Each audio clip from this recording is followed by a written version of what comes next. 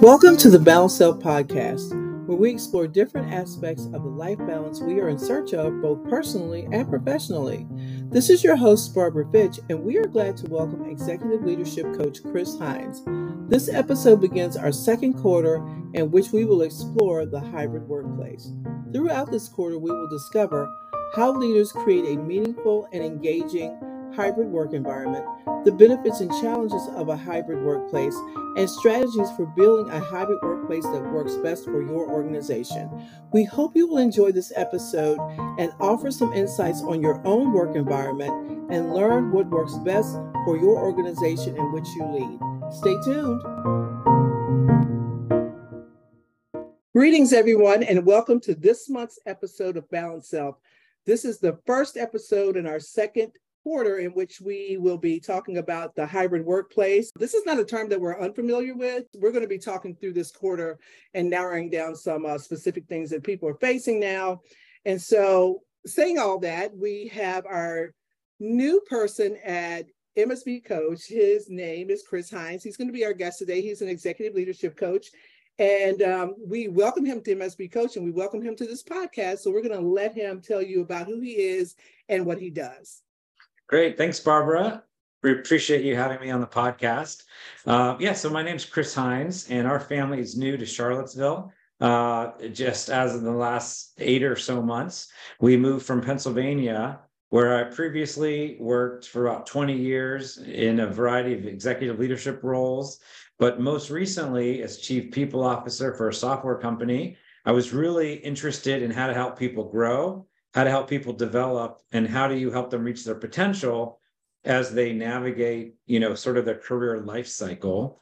So I shifted into human resources, got certified in multiple methods of coaching, as well as multiple personality and team assessments, and which was great. And then we started rolling out all sorts of programs internally, and it went really, really well. And so word sort of spread outside of the company, and started doing a lot for other organizations. And then I had to make a choice. Like, do I want to keep working primarily for one organization, or do I want to work for sort of many?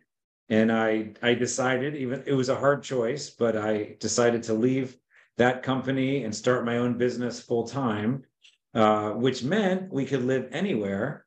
And so although I loved Pennsylvania, that was my hometown, State College, we decided to move to Charlottesville, and we are getting settled still, meeting people, but we are just so delighted to be here in Charlottesville. So I, as a coach and a consultant and a trainer, I mostly help leaders and teams to create extraordinary workplaces. So I really like to focus on workplace health, career development, and team building. Well, that's a full plate, and we're thankful that you guys made the choice to come to Charlottesville, and welcome to Charlottesville. Welcome to MSB Coach, and thank you for taking time out of your very busy schedule, because it sounds like you're pretty busy, and so I totally understand that. And again, like, we appreciate it. We're looking forward to you offering your insights and your experiences to MSB Coach and also to this podcast. So if you are ready, let's go ahead and get started. Yeah, let's do it. Awesome. So in this episode of Balanced Self, we'll be discussing the hybrid workplace and psychological safety. Psychological safety means that... So we can talk through that, but overall, I want to answer your question. I think psychological safety is the sense of belonging, inclusion, and that you are free to make mistakes, try, contribute, even challenge status quo without fear of being embarrassed, marginalized, or punished for it. Completely agree with that. That is the most minimal thing that we can ask for as people, is to have psychological safety. And it's equally important within the workplace.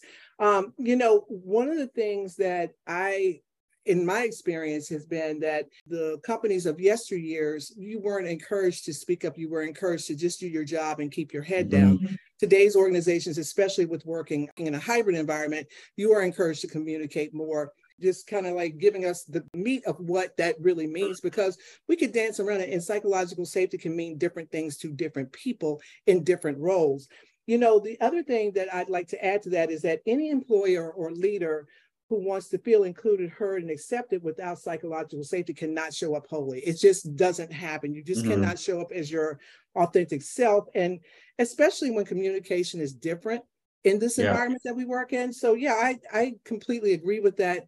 And I completely agree that it's okay for you to be your authentic self. Yeah, certainly. I really like the way Dr. Timothy Clark, so he has a great book called The 4 Stages of Psychological Safety. And so he talks about and safe. So I want to talk about that, and then we could talk about the hybrid environment. So he talks about sort of these 4 stages or milestones of psychological safety. The first is inclusion safety, the fact that you feel welcome and a sense of belonging, just because you're on the team, just because you've sort of been hired and chosen. So inclusion safety is the first level. The second level is called learner safety. And it is the idea that it's okay to ask questions, to make mistakes, to try. You're not going to be punished for asking questions because you're new to a role, you're new to a team. You have to learn knowledge and skills and so forth and how things go. The third level is called contributor safety. And this is where you're sort of a full-fledged member of the team to contribute. And of course, you can't get to contribution safety unless you learn what the job entails and who the team players are and so forth. So that's the third level. So now we walk through inclusion safety. You feel welcome as part of the team. Learner safety, you feel like you can ask questions and make mistakes. Contributor safety, you're really being utilized for your abilities. The fourth level, which is really hard to get to, is called challenger safety. And this is where you're free to sort of challenge the status quo, challenge leadership decisions, not disrespectfully, of course, but sort of challenge, why are things the way they are? Why have they been done this way? Can we look at things a little bit differently?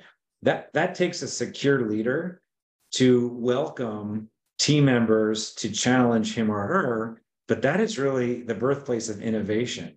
And so these are the 4 markers or milestones of psychological safety. It is a challenge to achieve all of them, but it's sure something to aim at. It's funny that you mentioned that book because I was actually going to bring it up later. So we were channeling each other's thoughts there, it sounds like. So yeah, that's an amazing book. I actually picked it up last week. I started reading it. And I was like, man, this is a great leadership book. It's a great place to start, especially if you're new, even our older leaders that have been a part of leadership for a long time. I think it's a great book to start with if you're unsure about how you should lead, especially in this environment. Because at the end of the day, communication, how do we communicate? What should we be communicating? How are we taking care of our teams? Because we honestly, for the last 3 years, we've been kind of running off of our own feelings and our own, what should we do? And just really putting out fires and not really taking a deep breath and going, okay, now I have to step back. I have to think about the culture I'm leading. I have to think about how structured my leadership is. And I think this is a great parameter. These are great qualities for you to have. And that, is there anything else you'd like to add to that, Chris? Yeah, just sort of then introducing the safety to the hybrid environment. It's one thing for teams to have understood what safety means and how to achieve it, sort of when we're all in office. But then suddenly everyone goes home. And I don't think this adjustment to new conditions happened automatically. I learned this a lot through team building workshops and team coaching sessions I've done. I've done about 250 of them. So I've worked with a lot of different teams. And what I found is that people knew how they worked well in the office environment. But then when we all went home and had to work in this remote environment, people didn't make the adjustment to go, oh, what's different now? The secret sauce of high performance before is now under different conditions. What do we need to change? People they were just surviving. They didn't really make that adjustment. And now as we're in this new hybrid environment, which is one step removed from pure remote environment, now we're in this hybrid environment. Again, I'm finding people are not making the adjustment to performing well and achieving safety in this new hybrid environment, because it is admittedly different than fully remote work. because you're sort of in and out, and team members are in and out, and some of these communication skills and sort of vulnerability activities, they don't happen automatically. And so we have to look for ways to discover what's different now in hybrid, and how do we seek to perform well in this new place. Yeah, I agree with that. I was reading a Forbes article, I think I shared it with you, on how to create a psychologically safe environment in a hybrid workplace. So Forbes gives us these 4 things to create a psychologically safe hybrid work environment, which is creating socialization opportunities, communicating effectively, and modeling receptivity to feedback and practicing awareness.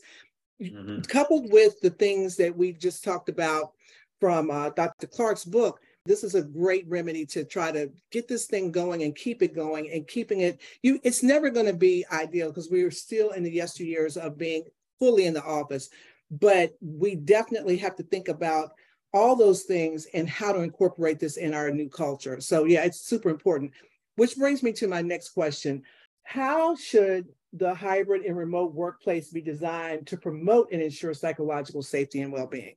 Yeah, well, I think one of the things is to make sure there's team norms that are created to decrease the emotional and psychological distance between people.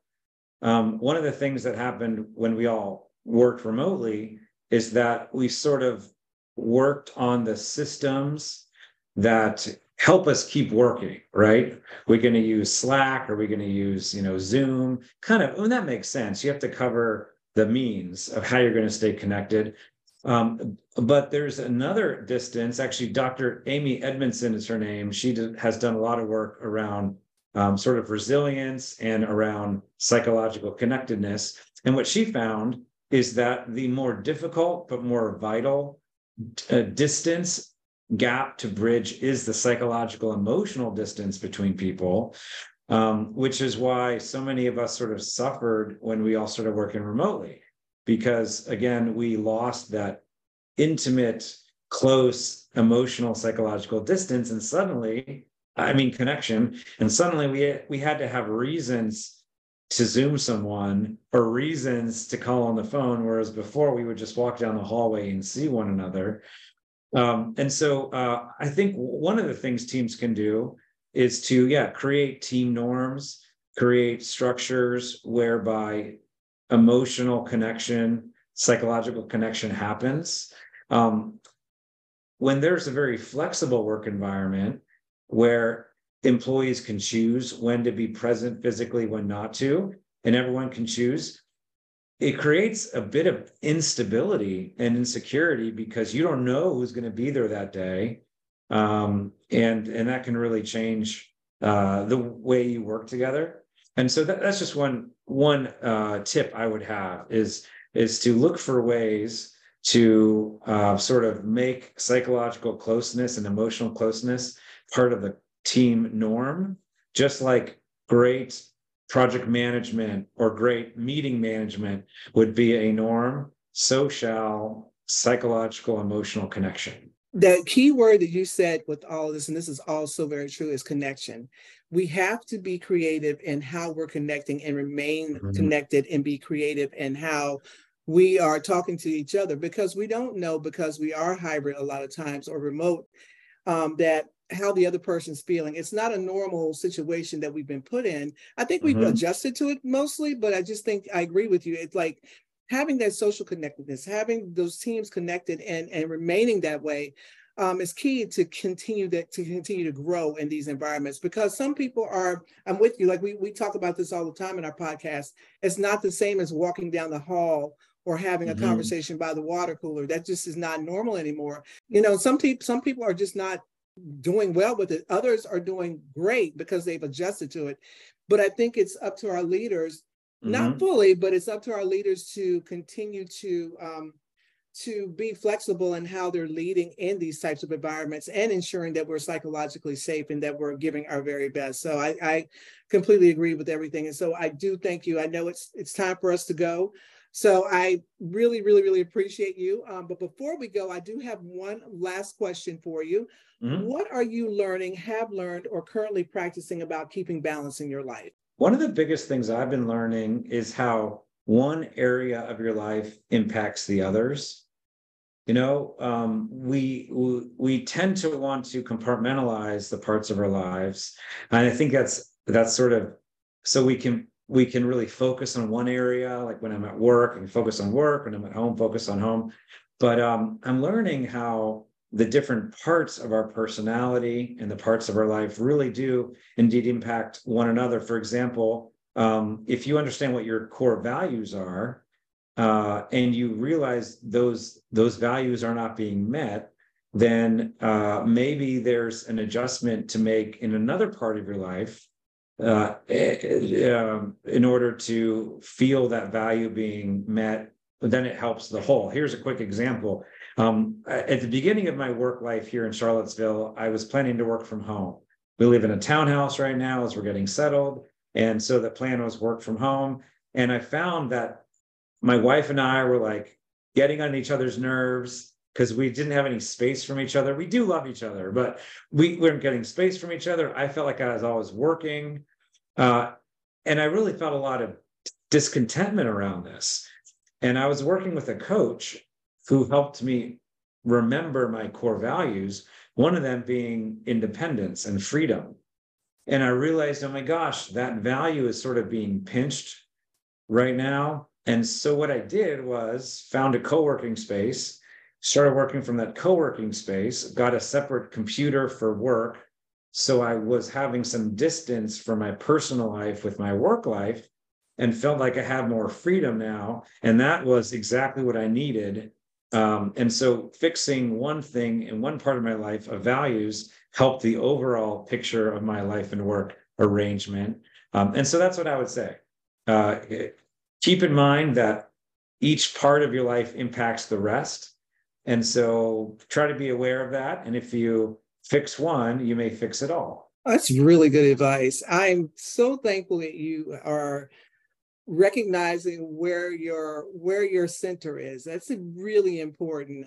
Sometimes we're not aware of that, and that's what causes discontentment, and it causes stress and all the other things. But when you center yourself, you recognize what your values are, you recognize what your morals and your what your psyche is telling you to do, that's exactly what you need to do. And if you find that all of it, you're right, all of it has to work together. So I'm glad that you found your center and you found your balance. It sounds like you guys are settling in well in Charlottesville. So we're really happy about that. Glad you found a separate office space. I'm currently working, I'm working hybrid, which I really like because I've gotten pretty much used to it now. But and I've said this in previous podcasts, my center is always my deck. I always go out there when I'm feeling like I really need to get out of the house, and I'll go and I'll take my laptop. I'll sit out there with a cup of coffee, and that's my center. Or I'll get up and take a walk. Just getting out of my space sometimes, because I will sit for hours and not realize that I have been sitting and staring at my computer forever. Yes. And so it's important that you get up, move around, and just get those endorphins going, and realizing that you're an entire human, and that it's okay to have space. So thank you for sharing that with us. I really appreciate you again for coming and sharing your insights and your experiences with us.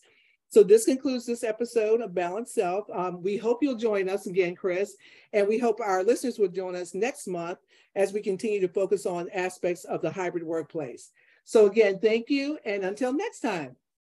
Sounds good. Thanks, Barbara. Great talking to you. You too. Take care. Bye-bye. Take care. Bye-bye. Thank you so much for spending time with us today. We hope you enjoyed this episode of Balanced Self. If you are looking for ways to increase psychological safety within your organization, check out our Developing Your Emotional Intelligence workshop on our website at www.msbcoach.com. If you would like to hear this and previous episodes of this podcast, you can go to Apple Podcasts or Spotify, or you can go to our website under the resource tab. Bye now.